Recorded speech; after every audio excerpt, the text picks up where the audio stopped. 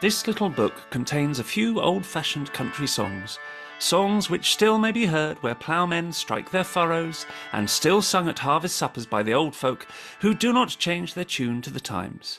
Indeed, when thus heard, song and singer seem to be inseparable, for singers such as these have a quaint personal style and an unexpected manner of prolonging their best notes which cannot be imparted, and which almost baffles notification.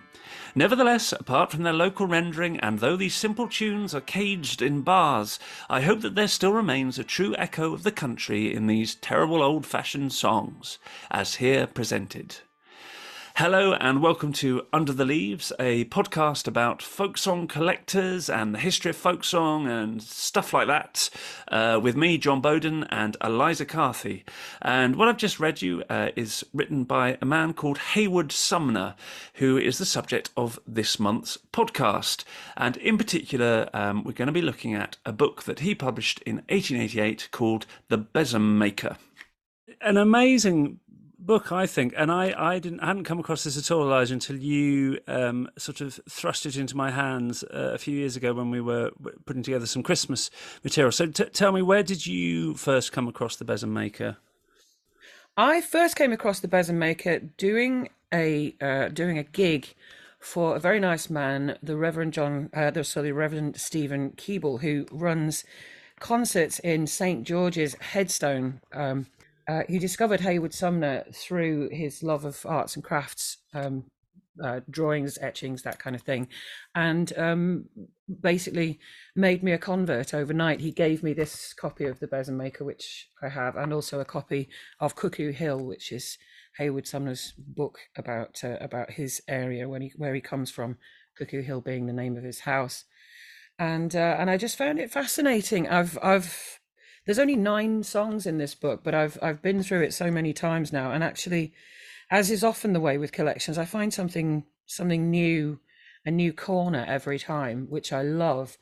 And I just thought he would be a ripe topic for discussion. So here we are. So it's actually out of print again now, isn't it? So I think the version that you've got and that I've got is sort of a republished by Clanach Publishers about 20 years ago, I think.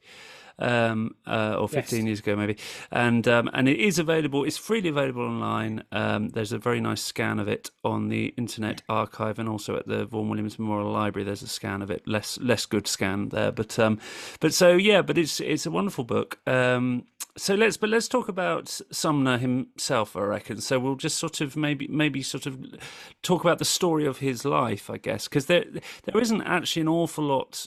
You know, we've been researching this for a few weeks now, and there's not a lot about him as a folk song collector, as we'll sort of explain. But a fascinating man. So we'll sort of look through his life as a whole, and we'll come to the folk song collection when we get to that point.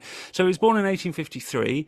He was born in Old Alresford, which I should just declare an interest here, because it may surprise listeners, because they'll be hearing the thick Yorkshire accent that I've acquired over 18 years living in Sheffield, but I am actually from Winchester originally, so there is a sort of local interest for me here, Alresford is where he was born, and he was born. So this is in 1853, which is 6 years before Cecil Sharp was born, 5 years before Lucy Broadwood was born.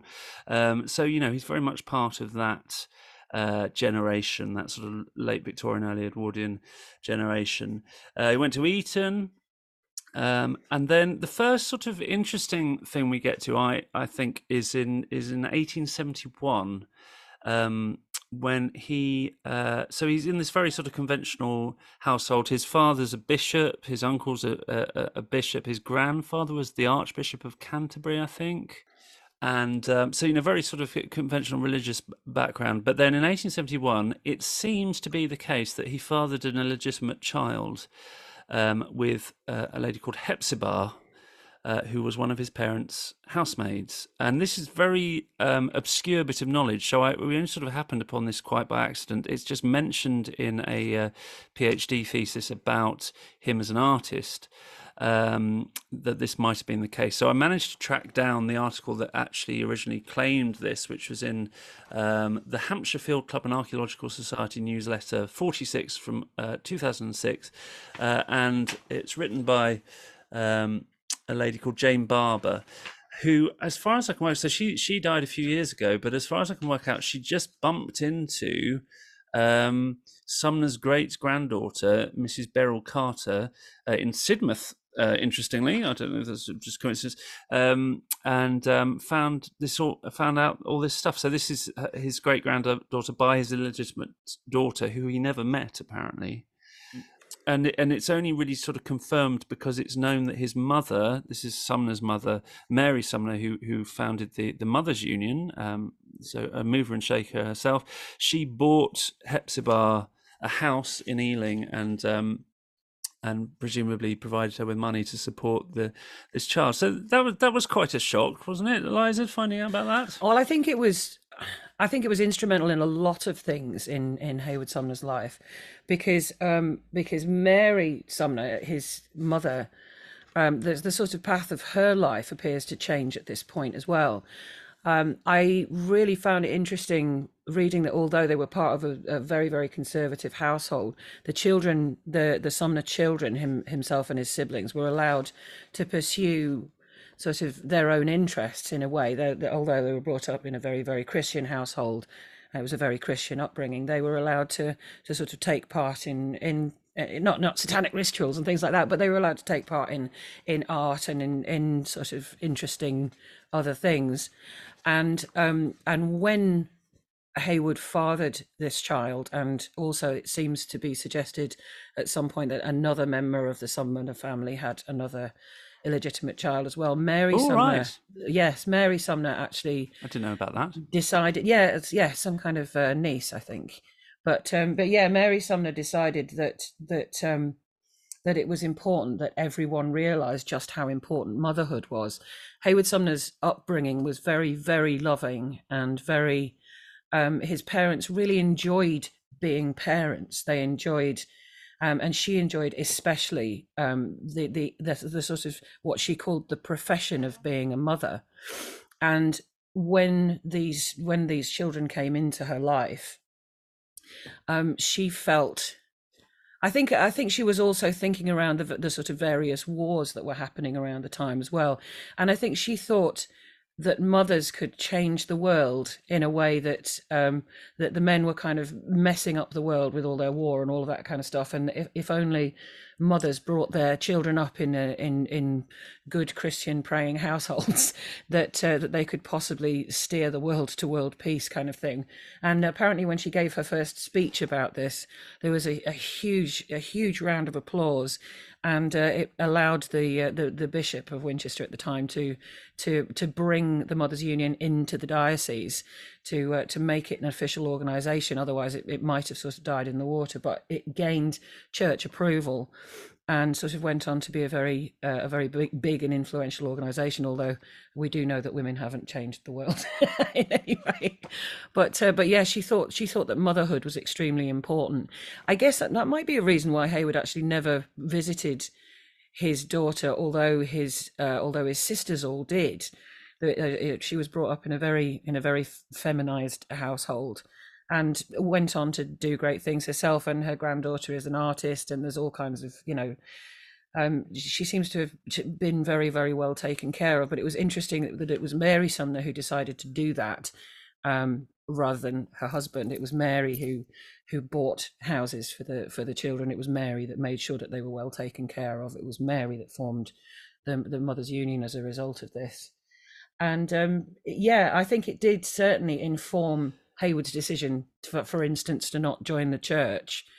And I think he was really very, very ashamed about his daughter for really the rest of his life. And it's one of the reasons why there's not a great deal to be read about him autobiographically, because I believe he thought that a portion of his life was not for people to know about, in a way. The immediate impact of that, as you say, is that he didn't then go into the church, which might well have been expected given his background.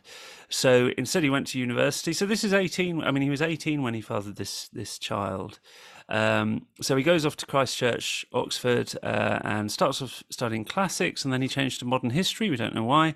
And he didn't particularly well. He got a second, so he was sort of did all right, and then went off and became a and trained at Lincoln's Inn to become a lawyer. So far, so conventional. His role in life gets kind of thrown off course a little bit at that point, and maybe that explains partly why he then goes into an even more unconventional life, because then he becomes an artist, and this is around 1878. So he's become he's qualified as a barrister, but instead of practicing law, he gets into drawing basically, and this is all very much influenced by his love of Hampshire, which is where he grew up. But it's also there's this strong pull, I think, isn't there, to for him to go back to Hampshire and to really be a part of that landscape. He really didn't like cities. Yeah. He didn't like living in London. He didn't like. I think a lot of sort of young men at the time, his age, were really rejecting the city in lots and lots of ways. They wanted to get back to the land and stuff. But I also think that a big influence on him at the time was his best friend, Benson, who was of course a member of the arts and crafts movement himself and a contemporary of William Morris. So I think that possibly had a lot to do with it. And of course, William Morris was absolutely obsessed with the countryside and obsessed with flowers and creatures and that kind of thing. And I think that possibly had a lot to do with it as well. But I think there's a collective longing in the end of the 19th century for, I suppose it's post-industrial revolution, for a return to greener things and purer things. And I think he certainly felt that too. And I mean, the whole thing of his relationship to the arts and crafts movement, I think, is fascinating because, partly because when you start thinking about it, there's all those guys, William Morris, Walter Crane, and that lot. They don't. They have all this sort of fascination, as you say, for landscape and for the countryside and for rural England, but it's none. There's very little crossover with folk song in all of that. They're all about sort of medievalism, and they're all about writing their own stuff. Didn't Crane illustrate some traditional fairy tale books? Am I fairy tales? Yes, that kind of thing. So you're getting closer to folklore in that sense, but yes, it's still not musical. And it's really, Sumner is the only proper point of crossover between that arts and crafts movement and the folk song movement, which is kind of interesting in itself. I mean, one thing I found also interesting about talking about the arts and crafts movement is that we should talk a little bit about politics, I guess, because he, like most of those guys, like Morris or whatever, pretty left wing, pretty socialist. What I love about reading about Sumner is that he was also very anti-elitist, which the two things don't necessarily go hand in hand. You sort of get a feel with some of these 19th century socialists that they don't actually practice what they preach. Yeah, they're sitting in their drawing rooms being served tea, talking about the proletariat, that kind of thing. Yeah, exactly. Exactly. And there is an element of that with Sumner, because he's very well off, and he builds this enormous house down in the New Forest and all that. But I also get the feeling that he genuinely is drawn to sort of working class culture, particularly rural working class culture. I mean, we'll come on to that a bit later on, but it was interesting just in this early period. So in 1886, he breaks away from the Art Workers Guild, which is itself, kind of I don't know if it's actually a left-wing organisation, but it's of that sort of arts and crafts sort of thing.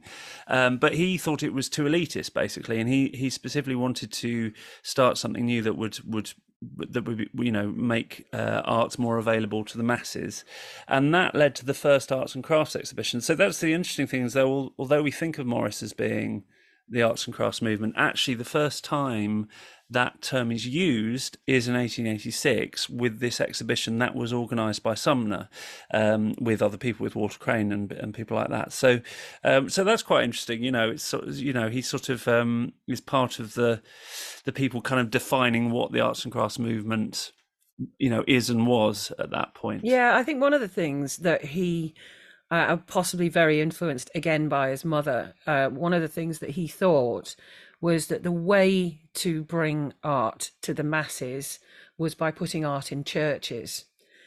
Yeah. Because a lot of his sgraffito work, a lot of his if you don't know what sgraffito is, it's essentially carving and colorizing in plaster on walls. So it's very, very cheap to do, but it's very fine work, and you can achieve everything you can achieve with an engraving in plaster on the side of a church, basically. And he did a lot of that. And I think that one of the ways that he felt that he could bring art, if you like, to the masses, or have the masses experience art, was by decorating churches, essentially. Yeah.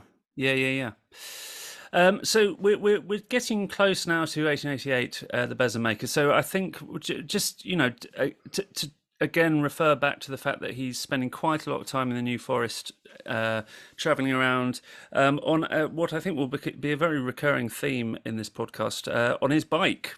On his bicycle. Yes. We like Victorian massively into his bikes. Victorian collectors on bicycles. It's a classic. In fact, I've been thinking about this. I think Will Smith needs a return to career by playing. I just wrote "Men on Bikes" here in massive letters. Men on Bikes. Men on I Bikes. like it. Yeah, it's a Will Smith Yes. film, and yes, they're going to go around saving the world from. I don't know. It seemed funny, and I wrote it down. Well, we can work it up. We can work it up, Liza. Let's workshop it, guys. Let's do it. So I think this must be when he starts coming across folk songs, because he's cycling around the New Forest, doing these etchings, staying overnight in the houses of cottagers, cottages owned by the rural working class living there. So I think this must surely be where he first comes across folk song. Now one of the problems, we'll come to this with the Besom Maker, is he doesn't say where he's got any of these songs. You're forgetting as well that the first time he tried to do it, he was roundly turned down by a load of people. In fact, the very first time he went to Fordingbridge on his bike, he thought, I'm going to go knock on some rural guy's door. Here I go. Hello, Yes. my good woman, can I stay with you? And she's like, nope. He closed the door in his face. Yes. And then he went down this whole road. This is before he did the Gourley book. He goes down this whole road knocking on people. Hello, my good woman, can I stay? Nope, sorry. And he got turned back down all the way along this particular row, and he got to the end, and he got to the end of the row, and then one person let him in and said, you can stay the night, it's absolutely fine. And he's like, what did I do? Has another collector been through here already? Or something along those lines. And she was like, apparently the village had just recently been robbed, like proper robbers had come through on horseback, and so they were all terrified. But he did pass a very pleasant night, apparently. Had dinner, yes, all of that kind of stuff. Yes, he said what he said to her, apparently. He didn't say, what did I do? He said, is there a flaw in my natural appearance? She's like, I don't have the face for staying. What I love about him, and we'll maybe talk about this more later, but you've got this real sense of he's quite self-deprecating, isn't he? He's quite quick to kind of take the mick out of himself, and he's quite dry as well, in a way that you don't get with Sharp, right? Sharp was many things, but self-deprecating, I think, was not one of them. Anyway, look, we've got sort of more or less to 1888, the publication of the Besom Maker, this wonderful book. Of 9 songs, was it? 8 songs, 9 songs? 9 songs. Yep. I am going to now sing you one of them, and this is the title song, as we would now think of it. This is the Besom Maker. I'll sing it, and then we'll maybe talk about this song a bit. So I'm just gonna sing this one unaccompanied, I think.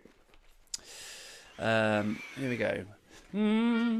I am a besom maker, come listen to my tale. I am a besom maker that lives in yonder vale. Sweet pleasure that I do enjoy both morning, night and noon. Going over the hill so high, oh, in gathering of green broom. So it's come by my besoms, besoms fine and new. new. Bonny green broom besoms better never grew. One morning as I was roving all over the hill so high, I met a jolly squire, all with his roving eye. He tips to me the wink, and I says to him my tune, so I ease him of his drink in gathering of green broom. So it's so come by my besoms, besoms fine and new. Bonny green broom besoms better never grew. One morning as I was roving until my native vale, I met Jack Sprat the miller, and he asked me to turn tail.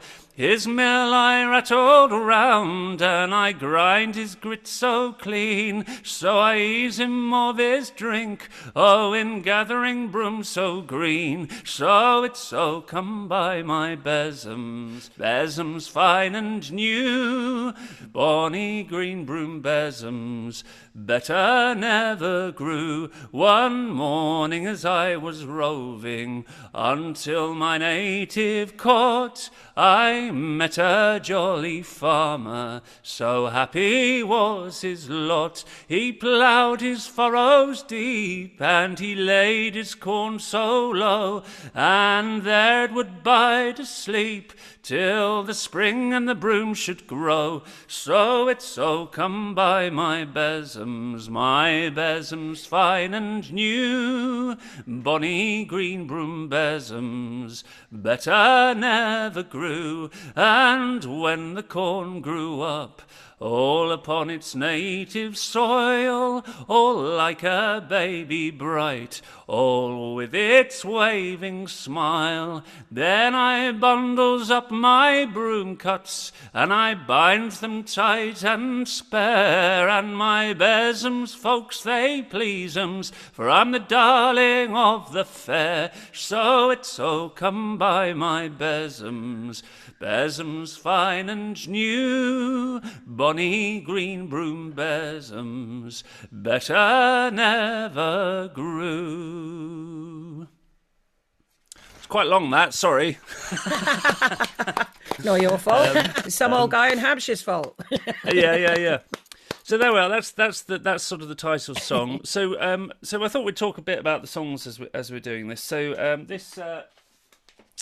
There's a very useful little article by Mike Yates on the what website it's on, I can't remember. It will come to me. But so he's gone through and sort of written some notes on the songs. So this is quite a widely collected song, collected by Baring Gould and Gardner and Hammond and Sharp and Vaughan Williams. But yeah, I don't know. I'm not sure about this song. Basically, I'm kind of. I quite like politically. Well, I don't know. I liked. So I basically read. I think I decided to do it partly because it's the title song, but also because the first verse I really like, because it's like, oh, it's nice. It's a kind of work song. You know, it's a song about, you know, a trade, a rural craft, getting my besoms on. Yeah, getting your besoms on. Which I quite like songs like that. And then, having committed to that, I then read the rest, and it's like, oh, hang on, is this a sexual metaphor song? Because it's quite suggestive, isn't it? There's various bits about grinding and ploughing. Yeah, he tips to me the wink. But then, like a lot of these sort of folk songs that are kind of sexual metaphors, it doesn't make sense as well. So it sort of doesn't work either way, really. I don't think it kind of isn't a sexual metaphor, but also, so it feels like a kind of a confused mix of the two to me, which I guess is kind of interesting in itself. And then at the end you get, okay, she's having a baby, but no, she's not having a baby. She's talking about the corn being like a baby, which is so it's almost like a backwards metaphor at that point. So it's kind of a weird song. Then there's this thing about I ease him of his drink, which is she's like, is she having sex in order to get drink, or is she getting drink because she's having sex, or is she not having sex at all? Is she literally selling brooms? You know. Yeah, you know what I think about it, because well, aside from the fact that it's she's suggesting that she's the one, in a sense, sowing her wild oats, if you like. She's the one that's having a good time, and she's Yeah, taking the drink off the men and all of that kind of stuff. I think it's a shouter. I think it's a fair shouter. I think that whoever it is that's selling besoms yeah, is at the fair and throwing in essentially floating verses about naughty stuff because she's yes. dealing with a passing crowd and actually it doesn't really matter. I think Yeah, and I people think like a bit of sauce, don't they? and people like a And bit of it's sauce. like, Yeah. and it doesn't matter. Doesn't I mean, a lot of these sexual metaphor songs, it's like it doesn't really matter. They don't make sense, do they? Like the one I always think of is the game of cards, where it's like, oh, she dealt me an ace, but she had two jacks. It's like, what does that even mean? What? I think they're just playing cards in that one. Yeah, they're literally just playing. Are they just playing cards anyway? So it's like it's one of those, I guess, isn't it? Well, it's Interesting like though. well, it's like bottle. It's like it's like bottle that me and Tim Erickson sing, where they're having sex and she hallucinates flying babies in the clouds. Yeah, I mean Is that's it like nice that? for her, nice for you, yay. Yeah, great. Yeah, so that's an interesting one. The other thing found that was quite interesting is that in the broadside version, it's ease him of his jink, not his drink. But I can't find out what a jink is. I mean, except for no, I don't think I don't think it's anything. I think it might mean I think money. it is. I think it might don't mean think money. Okay. But I mean that's just a guess because it's yes. Let me see what Bernadette thinks. What do you think? Don't ask Bernadette. Bernadette, if you're not aware, is Eliza's mannequin. I think we mentioned that. Anyway, great. So there we are. That's one song to start us off. So the Besom Maker, 1888, and I think this is really, it's a really significant book. I think, I'm saying this having known nothing about it until you introduced it to me, Eliza, as I say, a year ago. But this is, it's the first book to be published that has the term folk song in its title. I think that's quite significant. So it's not the original use of the word folk song. That's been around for a while, but basically there hasn't been a lot published at this point. There's been Sussex songs in 1847. John Broadwood, Lucy Broadwood's uncle, and then there's sort of various sort of older antiquarian things. So there are things about, but it's a pretty early example of a folk song collection. And I think, going back to that introduction, Eliza, that you read out, I think his focus on, it being a true reflection of what he heard, and that very forward-thinking, it seems to be forward-thinking thing about the tunes being caged in bars, and that this is an inadequate way of expressing, this art form, trying to cage it in bars. Yeah, I do like the fact that he mentions that because whilst you get in practice Cecil Sharp preserving exactly what he finds, he then publishes sort of either bowdlerized or straightened out versions of things, and doesn't really pass comment on that. I mean, it exists and it's there, but he doesn't really say anything. I like the fact that Heywood Sumner actually says out loud, I don't really think this is a good way of expressing the what I've heard. I don't think it's a good way of expressing what I've heard. It's not a good way of putting it down because you're literally making it not free. You're putting bars around it. It's a lovely way of putting it, isn't it? Yeah. Talk. Maybe should we zip through the songs a bit, and then we'll get you to sing one when we get to it. So that was the Besom Maker, which is the first one. The second one is Godspeed the Plough, which I'm going to come back to.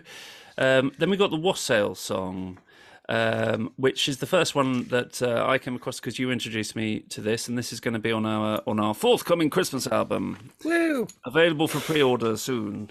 So this is the only one in the book actually that has a note on it, and he writes in it, in Western Somersetshire, the chorus as below of the Wassail song used to be sung in apple orchards on Epiphany Eve.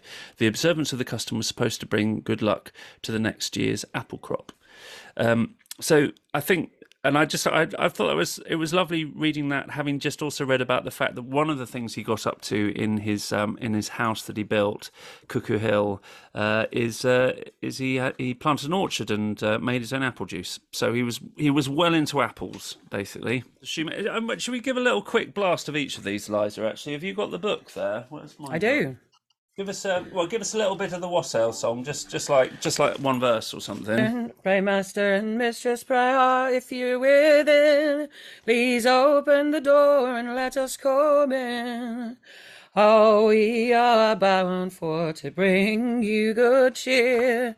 Your pockets full of money and your barrels full of beer, which is our version. We've kind of changed it a little bit, but our bowl it is made of the good ashen tree, and here, my kind fellow, we'll drink unto thee. It's very pretty. Which is such a lovely, lovely version of that, isn't it? And it's I mean, I don't know. Maybe there are other collected versions that are very similar, but it seems quite a different tune to any I've heard. Anyway, I don't know if you. Absolutely. Yeah. So after that, we got My Johnny Was a Shoemaker, and this is quite interesting because it's American. Yes, American song apparently. So this is again, we got this from the Mustrad article. Yes, the website I forgot was which was provided to us by Irene. Thank you very much, Irene, for all of your help here. So Irene Shettle, who's joining us on the Zoom, who is expert in Lucy Broadwood and many other things, and has been incredibly helpful finding out a lot of this stuff. So thank you, Irene. So Mike Gates says that this was printed on American song sheets sometime about 1859.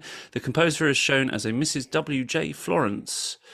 So that's interesting because this is quite a well-known song in the folk scene. It's sung by Steel I Span on their first album and various other people, it's just quite interesting to see it written down. So I'll sing you a little bit of this as written. I'll try anyway. My Johnny was a shoemaker, and dearly he loved me. My Johnny was a shoemaker, but now he's gone to sea with nasty pitch to soil his hands and sail across the stormy sea, So pretty close to the well-known version now, I guess, isn't it? And all of these we should say. Well, I guess if its author is still known. Yeah, it might be quite close to the original, I guess. This is only a 20-year-old song, I suppose, at this point. And all of these songs should say that the book. The only problem with doing this as a podcast is we can't give an impression of how wonderful the book is, because all these songs are beautifully illustrated and handwritten out. So it's all his handwriting. A lovely illustration there of the girl crying. Yeah. Just absolutely beautiful. Really, really beautiful. So let's gallop through. So where have we got to now? So next it's Reap Hook and Sickle. Is that one you're going to sing us, Liza? It's not. No, I'm not doing fine. I'm not doing that one. Not doing that one. Although we did do it with Waterton Carthy on the Holy Heathens of the Old Green Man record. Not the same version, but very, very similar. So I don't know much about this. It was apparently it's again quite rare. There is a version in Dorset, and that's the only other version to have found it. And this is one of a number of songs that Lucy Broadwood. We'll come on to Lucy Broadwood in a minute, but she published several of Heywood Sumner's songs in her very important book, English County Songs, which was it was 5 years after this particular book. Shall I try and sight sing this tune? I don't know. This is pushing my skills. Come on, you lads. I'm enjoying your reading skills, John. Yeah. Come, all you lads and lasses, together let us go into some pleasant corn. No, I'm not going to manage that. Sorry, but it's that's we'll chop that bit out. I can play the tune on the fiddle. I can play the tune on the fiddle if you want to hear it. Yeah. Okay. Let's hear the tune. Let's hear the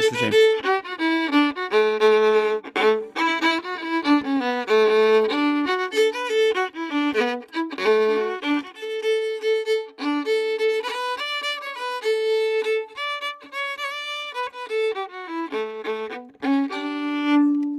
Lovely. Oh, yeah. Yeah, it's a sweet tune, that, isn't it? They're all great. All these songs, I think, are really, really, really great. So next up in the book, we've got Hobblety Robblety How Now. Which my dad pointed out to me this afternoon when we were talking about this, looking at stuff that is kind of. I don't know if you've ever heard the Watersons singing "Willie Went to Westerdale." It's kind of very, very similar to Yeah, that. All about the the sort right. of the lazy wife idea. And apparently, my mum always just hates singing it. She hated it. But actually, I Right. because obviously we don't like the Robin he thrashes her now part of the chorus. That's not good. It's not great, no. No, but yeah, and she's just getting on with it, you know. She's sweeping the floor twice a year because she says the She brooms are ch- too expensive. It's like there's nothing wrong with that. She's made a perfectly good decision. You don't need to thrash your wife for that. But so yeah, let's it is funny. Yeah, the verses are funny though. let me again see if I can manage this. When she churns in a boot.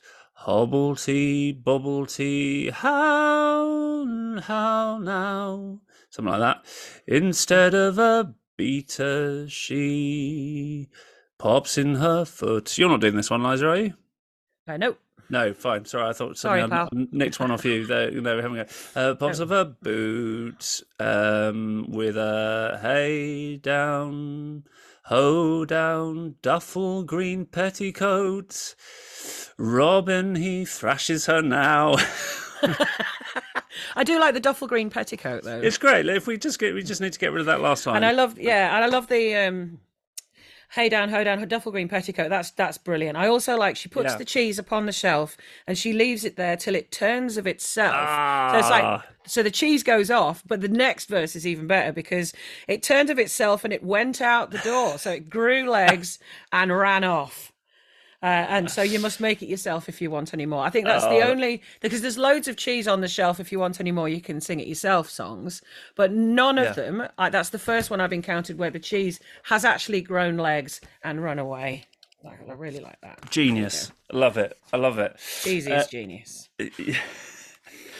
Okay, so then next up we've got the two young men of Kenilworth, which is a Yeah, I'm not fascinating singing one. this one either. Well, I just found it quite interesting. So this is a spoken. So the note here from Sumner is to the singer. The words of each verse of this song are first said to the audience and then sung by all after the word sing. So, for example, there were two young men of Kenilworth, the sons of one mother. Sing. There were two Sing. young, yeah, were two young men of. What's it? Do do do do do do do do do do do do do. Yeah, it's that tune. Were two young men of. Yeah, it's Mulberry Bush, isn't it? So there Same were two as young men of Kenilworth, yeah. of Kenilworth, of Kenilworth. There were two young men of Kenilworth, the sons of one mother. So it's one of those sort of songs, which is yeah, kind of unusual, and it's all about Abraham and Ishmael doing stuff, hanging out, going to the theatre, which is kind of Riding on a donkey and going to the theatre. Yeah. So I don't know. Yeah, I do, and I'm not very good at biblical stuff, but I looked it up, and so Ishmael's the son of Abraham. Ishmael is the sort of beginning of like seen as the kind of the founder of the Arabic world, basically, and Abraham, obviously, the founder of the Abrahamic religions. So why they're going to the theatre and sitting on a donkey, I'm not entirely sure, but In Kenilworth. in Kenilworth. Maybe it's not anything to do with the Bible. I don't know, but anyway, another great little song. That good. And so just a couple more, two more left. And those are the two that I'm singing from. And that's the two that you're singing. So you're going to give us one now. Sure, yeah, absolutely. So the next one is 40 Dukes of Riding. Yeah, 40 Dukes of Riding. It's a children's rhyme, and it's essentially Blind Man's Buff. So it's a game. I don't know if anybody played Blind Man's Buff when you were a kid, but we certainly did. Yeah. And on the surface, it's quite what's the word? Quite misogynistic.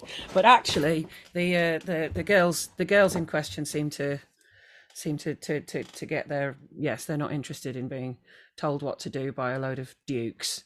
So I quite like that.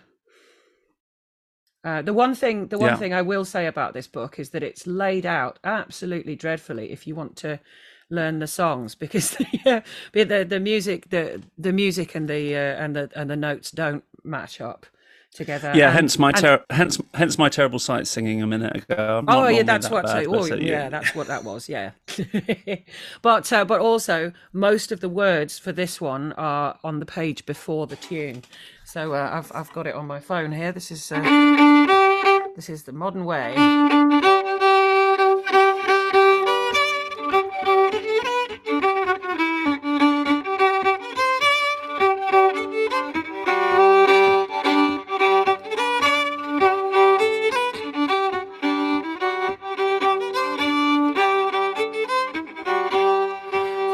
40 dukes are riding, my Dulcie, Dulcie officer.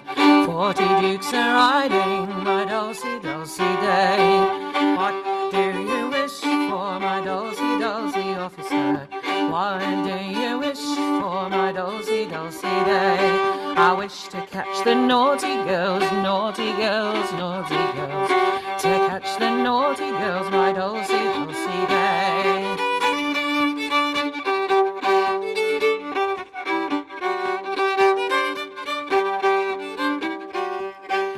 We are none of us naughty girls, my Dulcie, Dulcie officer. We are none of us naughty here, my Dulcie, Dulcie day. How do you show your goodness then? How do you show your goodness then? How do you show your goodness, girls, my Dulcie, Dulcie day? We all do as we're told, sir, my Dulcie, Dulcie officer. We all do as we're told, sir, my Dulcie, Dulcie day. Then I bid you stop your game, girls, game girls, game girls. You stop your game, girls, my Dulcie, Dulcie day. Oh, we won't stop for you, sir, Dulcie, Dulcie officer. We won't stop for you, sir, Dulcie, Dulcie day. So naughty girls, you won't obey. Then I will make you stop your play. I'll catch you one, I'll catch you all. I'll catch you big, I'll catch you small. Oh, we won't stop for you, sir, my Dulcie, Dulcie officer. We won't stop for you, sir, my Dulcie, Dulcie day. Fantastic. Fantastic. And so I see, I hadn't spotted this, but it says in the book that this is a song for the game of Blind Man's Buff. Yes, that's what you were saying. So yeah, fantastic. So then that gets us to the end of the book. Apart from the Jolly Ploughboy, which Eliza, you're going to sing us that one as well, but we'll do that at the end, I think. So we'll come back to that one. So that's the book. So it's quite a short little book of folk songs, but they're all bangers, basically, aren't they? Absolutely, yeah. I think it's a really, really fine selection. Apparently, he did have a couple more songs kicking around in his back drawers. Yeah, well, let's just. So, shall we talk now a little bit about Lucy Broadwood and Heywood Sumner? Before we do, can I? One of the things that you sent me was a little advertisement for the book, and it had. Yeah. Again, this is from Irene. Found all this stuff for us. Yeah, I actually love this, Irene. This is fantastic. It was a little advertisement for the book, and it contained a little bit of the foreword. And then there was something else. So the piece of the foreword that the advert had in it was some of the simple tunes. Oh no, it's the Glasgow Herald review. That's what it is. It's the review. It's the review. Yeah. From the Glasgow Herald, and it says some of the simple tunes to which the country folk sing the words are caged in bars. Although he is afraid that much of the peculiar style of, I love this, prolonging best note. I know so many singers that do that, like, I'm just prolonging my best note because it's me and this is my note. Some people might think that losing the practice of that is not necessarily a bad thing, but I'm all for it. I'm all for milking your best notes. I'm all for it. Oh, totally. Yeah. You need time to get your hands up there in the air, you know. Anyway, so underneath the Glasgow Herald review is an advert for superfluous hair removal. Have your superfluous hairs removed by electrolysis. And I see, I swear to God, I get so I was many amazed by that. adverts for That that on Facebook. It's like even the Glasgow I was Herald amazed knows they what had I've been it clicking in on. 1888. Yeah, Yeah, you could amazing. still do that. Yeah, that's just a little Yeah, note there, incredible. side note. Well, it's all the important things that we're covering here. Electrolysis. And the other thing Irene found was a review of a art exhibition in which someone was displaying the original illustrations, which is fascinating. So that there was actually a proper exhibition of all this stuff. Again, I think that was in 1889, possibly. Anyway, so that's the publication, 1888, and then I guess the next thing that happens is Lucy Broadwood and he make contact. So they first of all met each other. Let me just check my date list here. So in 1891, so 3 years after the book came out, he met Lucy Broadwood at a party, and there's not very much information about that meeting. There is a diary. Again, thanks, Irene, for finding this diary entry. I'll just read you this. Here we go. Entry for February 15th, 1891. To church in Gloucester Road, lunched at 3 Queen Street Gardens. To the spring rises afterwards to sing madrigals and anthems. Mr. Lionel Benson, etc., etc. Mr. Heywood Sumner called. I talked to him about his tunes in the Besom Maker, etc. Fine day. So that, yes, so that seems to be the first meeting.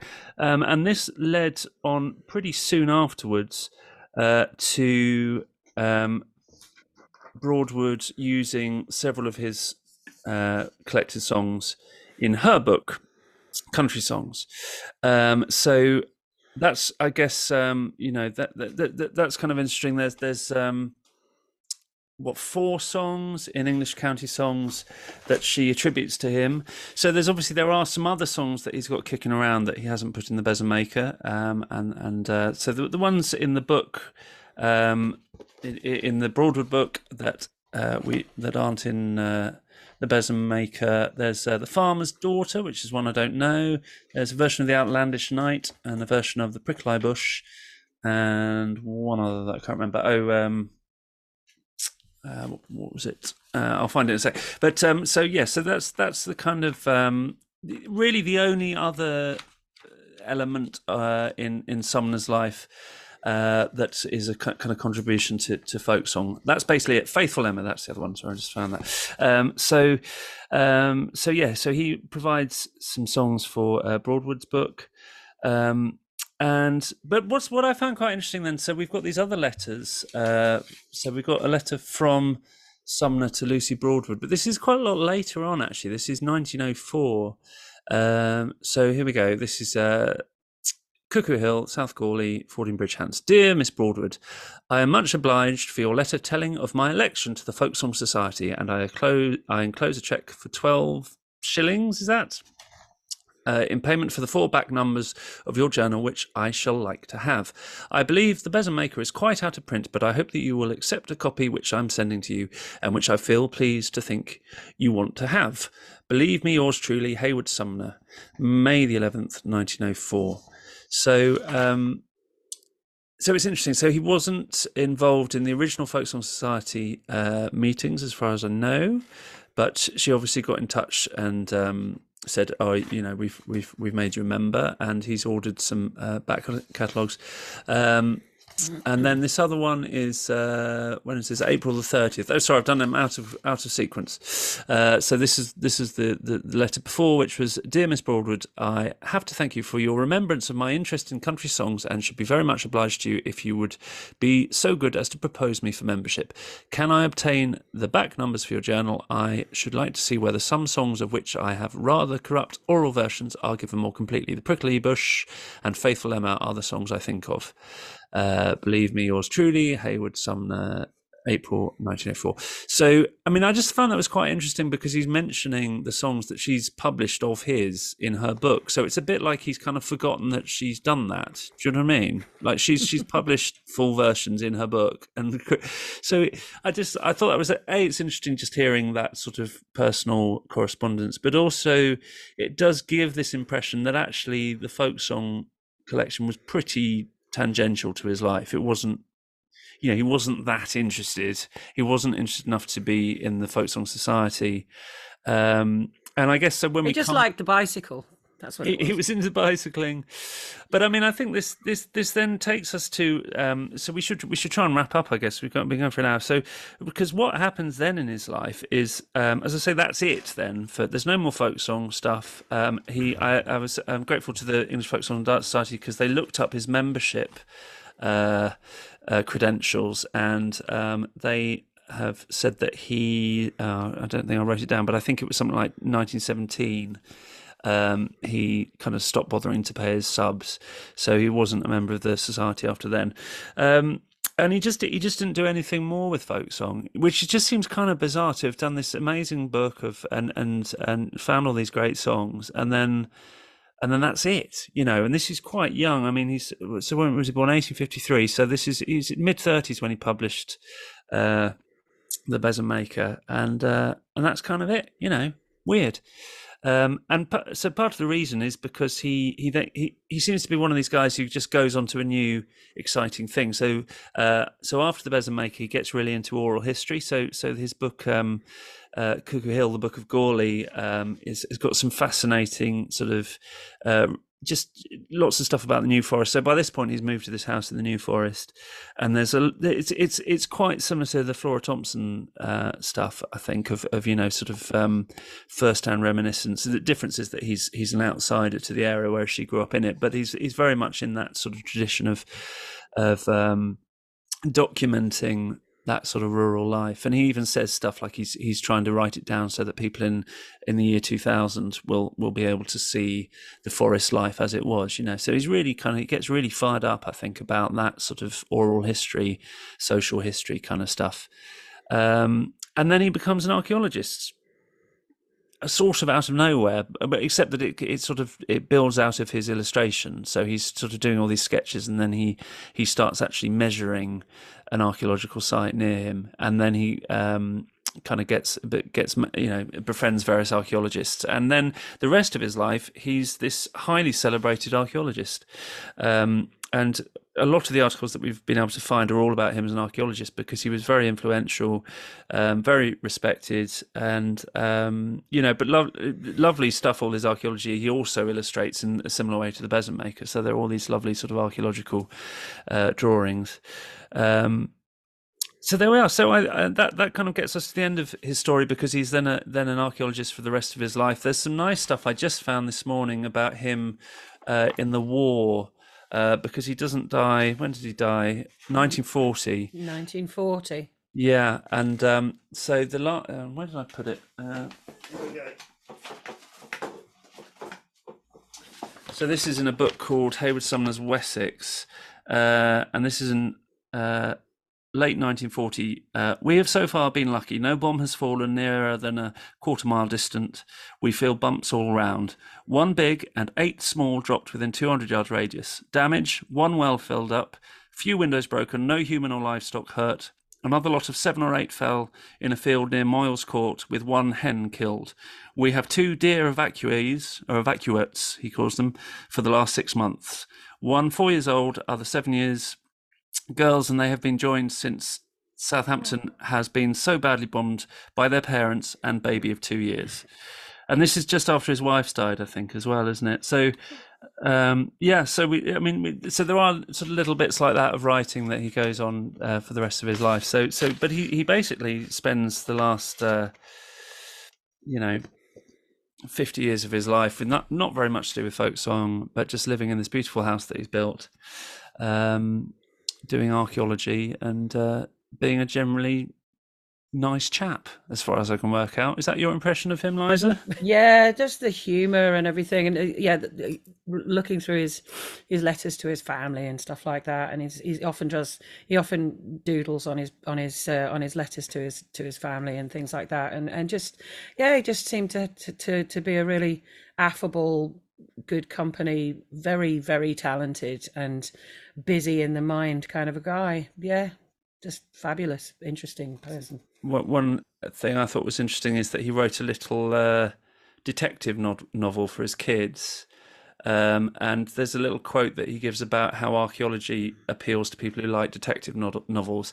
And that just made me think, well, maybe that's also true of folk song collectors, I guess, isn't it? It's kind of a detective job finding out the folk songs and all that sort of stuff. So what do you think, sort of finishing off, Liza, why do you think it's not better known, this book? Because it seems to me like it should be like, a classic. And yet it seems or like the too Golden obscure, Bough or something like that. Well, I suppose because people think of it as a pamphlet, or perhaps people consider it to be more of a work of art rather than a resource. I don't know. I mean, it is very, question. very small and has been out of print for quite Yeah. some time. And one of the things that Stephen was interested in is sort of republishing it and reframing Heywood Sumner's role in collecting. It is interesting to me. I mean, this one of the reasons that I wanted us to cover him as a subject was because of his meeting with Lucy Broadwood and everything. And so I'd never thought of him as contemporaries of those people. I'd never thought of him as contemporaries of Sharp or Broadwood or Lee or anyone like that. And I think that's possibly it, because he is considered more in other areas of his life than I mean, this. that's the other question I had. You forget that these people know each other because they're all part of society. Yeah. They're all rich, and they all know each other. They're all in various organizations together. But yes, so you had a question.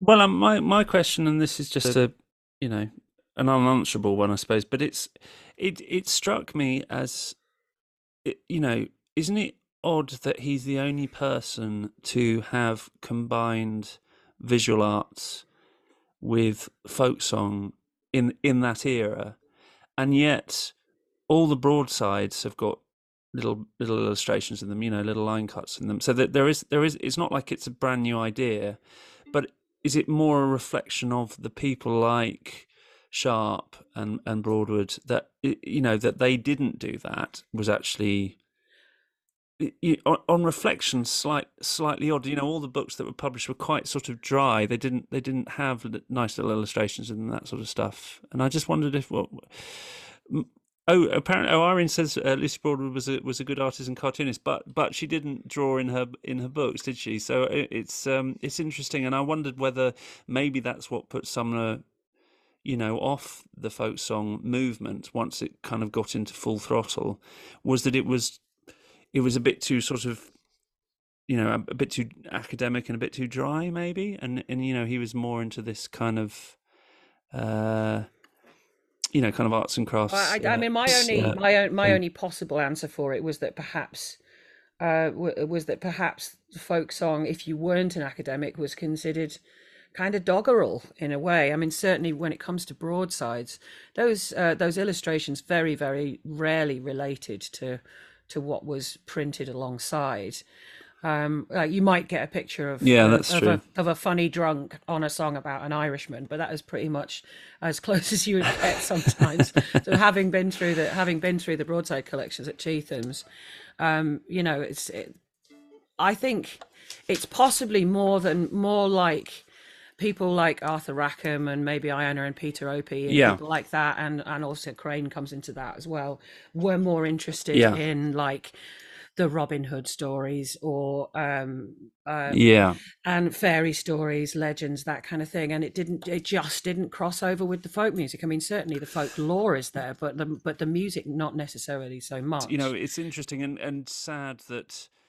Well, not sad's the wrong word, but it does. I keep thinking it's a shame he didn't do another 10 of these books. Do you know what I mean? 'Cause, to just have this one little book. Absolutely.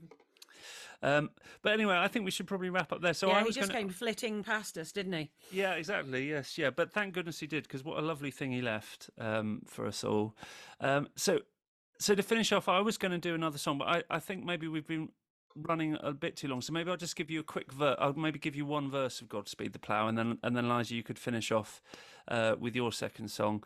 So yeah, Godspeed the Plough. I thought this was quite interesting because this is a very it's a lesser collected song. There does seem to be one other version, also collected in Hampshire by Gardner, with the same tune and the same words. But even in that case, that he only collected two verses. So certainly the final two verses of this song, Sumner's version is the only version that was ever collected. So quite significant, really, as a folk song collector, and a really weird song, I think. Again, so weird melodically, really.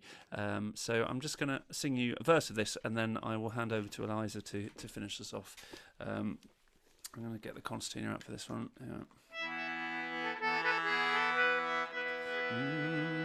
Here's a health to the farmer, and Godspeed the plough. Send him in his fields a good crop to grow. Send him in his fields a good crop for to grow. That all things must prosper which he takes in hand. For the farmer indeed is a capital man. Plough and sow, reap and mow, lambs to rear and sheep to shear. Health and contentment the countrymen wear. It's quite a sweet little song, that, isn't it? I love that one. I've done a version of that one. Have you? It's really nice. Lingering on your, what was it, your best note? Yes, exactly. That's obviously what he's thinking about, isn't he? Yeah, absolutely. Great. Well, thanks for that. Thanks everyone for who's here on the Zoom call for coming along. Thanks again to Irene for all her research. And well, we were going to finish off before you finish off with a song. We thought what we might do is at the end of each podcast we might each nominate the next topic, and then we're going to have a little vote on Twitter. To see which one we do. Have you thought of someone, Eliza, to nominate? I have not. Okay, well, I'm going to nominate one, and then you've got the time it takes me to nominate someone to think of. Someone. I want to nominate Child, Francis James Child, because I don't know very much about him. Apart from him, he was an American professor. Which is kind of interesting, this kind of central figure in the British folk scene was an American academic sitting at his desk compiling all this stuff. So I would like to do him. Who would you like to do? Sabine Baring-Gould. Oh yes. Except no, because we're going to have a fight about this. No, yes, rubbish. Who wants to know about him? Sabine is going to kick your for Tom. Okay, so the next podcast will either be Sabine Baring-Gould or Francis James Child, and you can vote for which one you want on by following us on Twitter. I think it's underleavespod is the handle on Twitter, so you can follow that. So we'll just finish off with Eliza singing us a song. What are you going to sing? I'm going to sing The Jolly Ploughboy, which is the very last song in the book, and it's quite nice that you chose the first two and I chose the last two. One of my favourite things is his very the very last panel is this little finny thing, which is so sweet. Oh, yeah, lovely. With the sun, the happy sun and the scowling moon. I love that. And the two little boys really beautiful. At other ends of the world. What I really want, actually, and this is how middle class I am, is I really want someone to produce a series of tea towels with all these illustrations on. That's what needs to happen. Okay, I'll get on that. Yeah, thanks.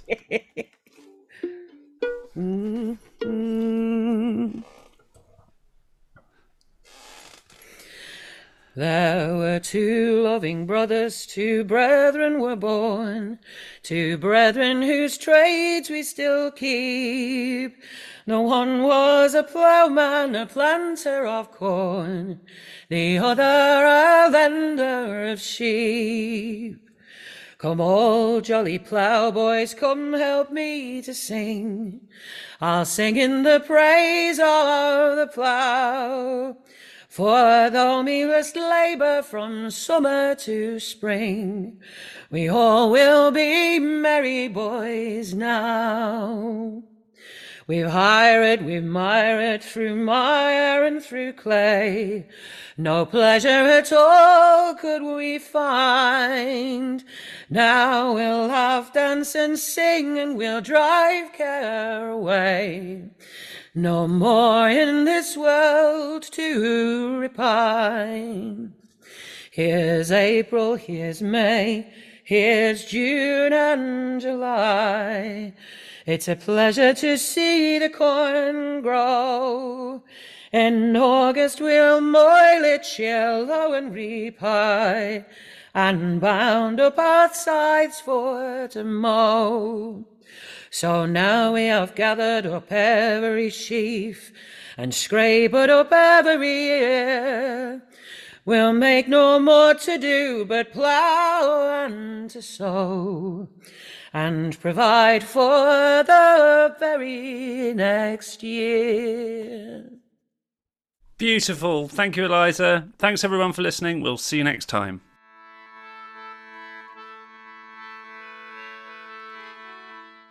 Thank you for listening to Under the Leaves with Eliza Carthy and John Boden. To take part in the live Zoom recordings, for early access to new episodes, and to be a part of the Under the Leaves online community, please sign up at undertheleaves.co.uk.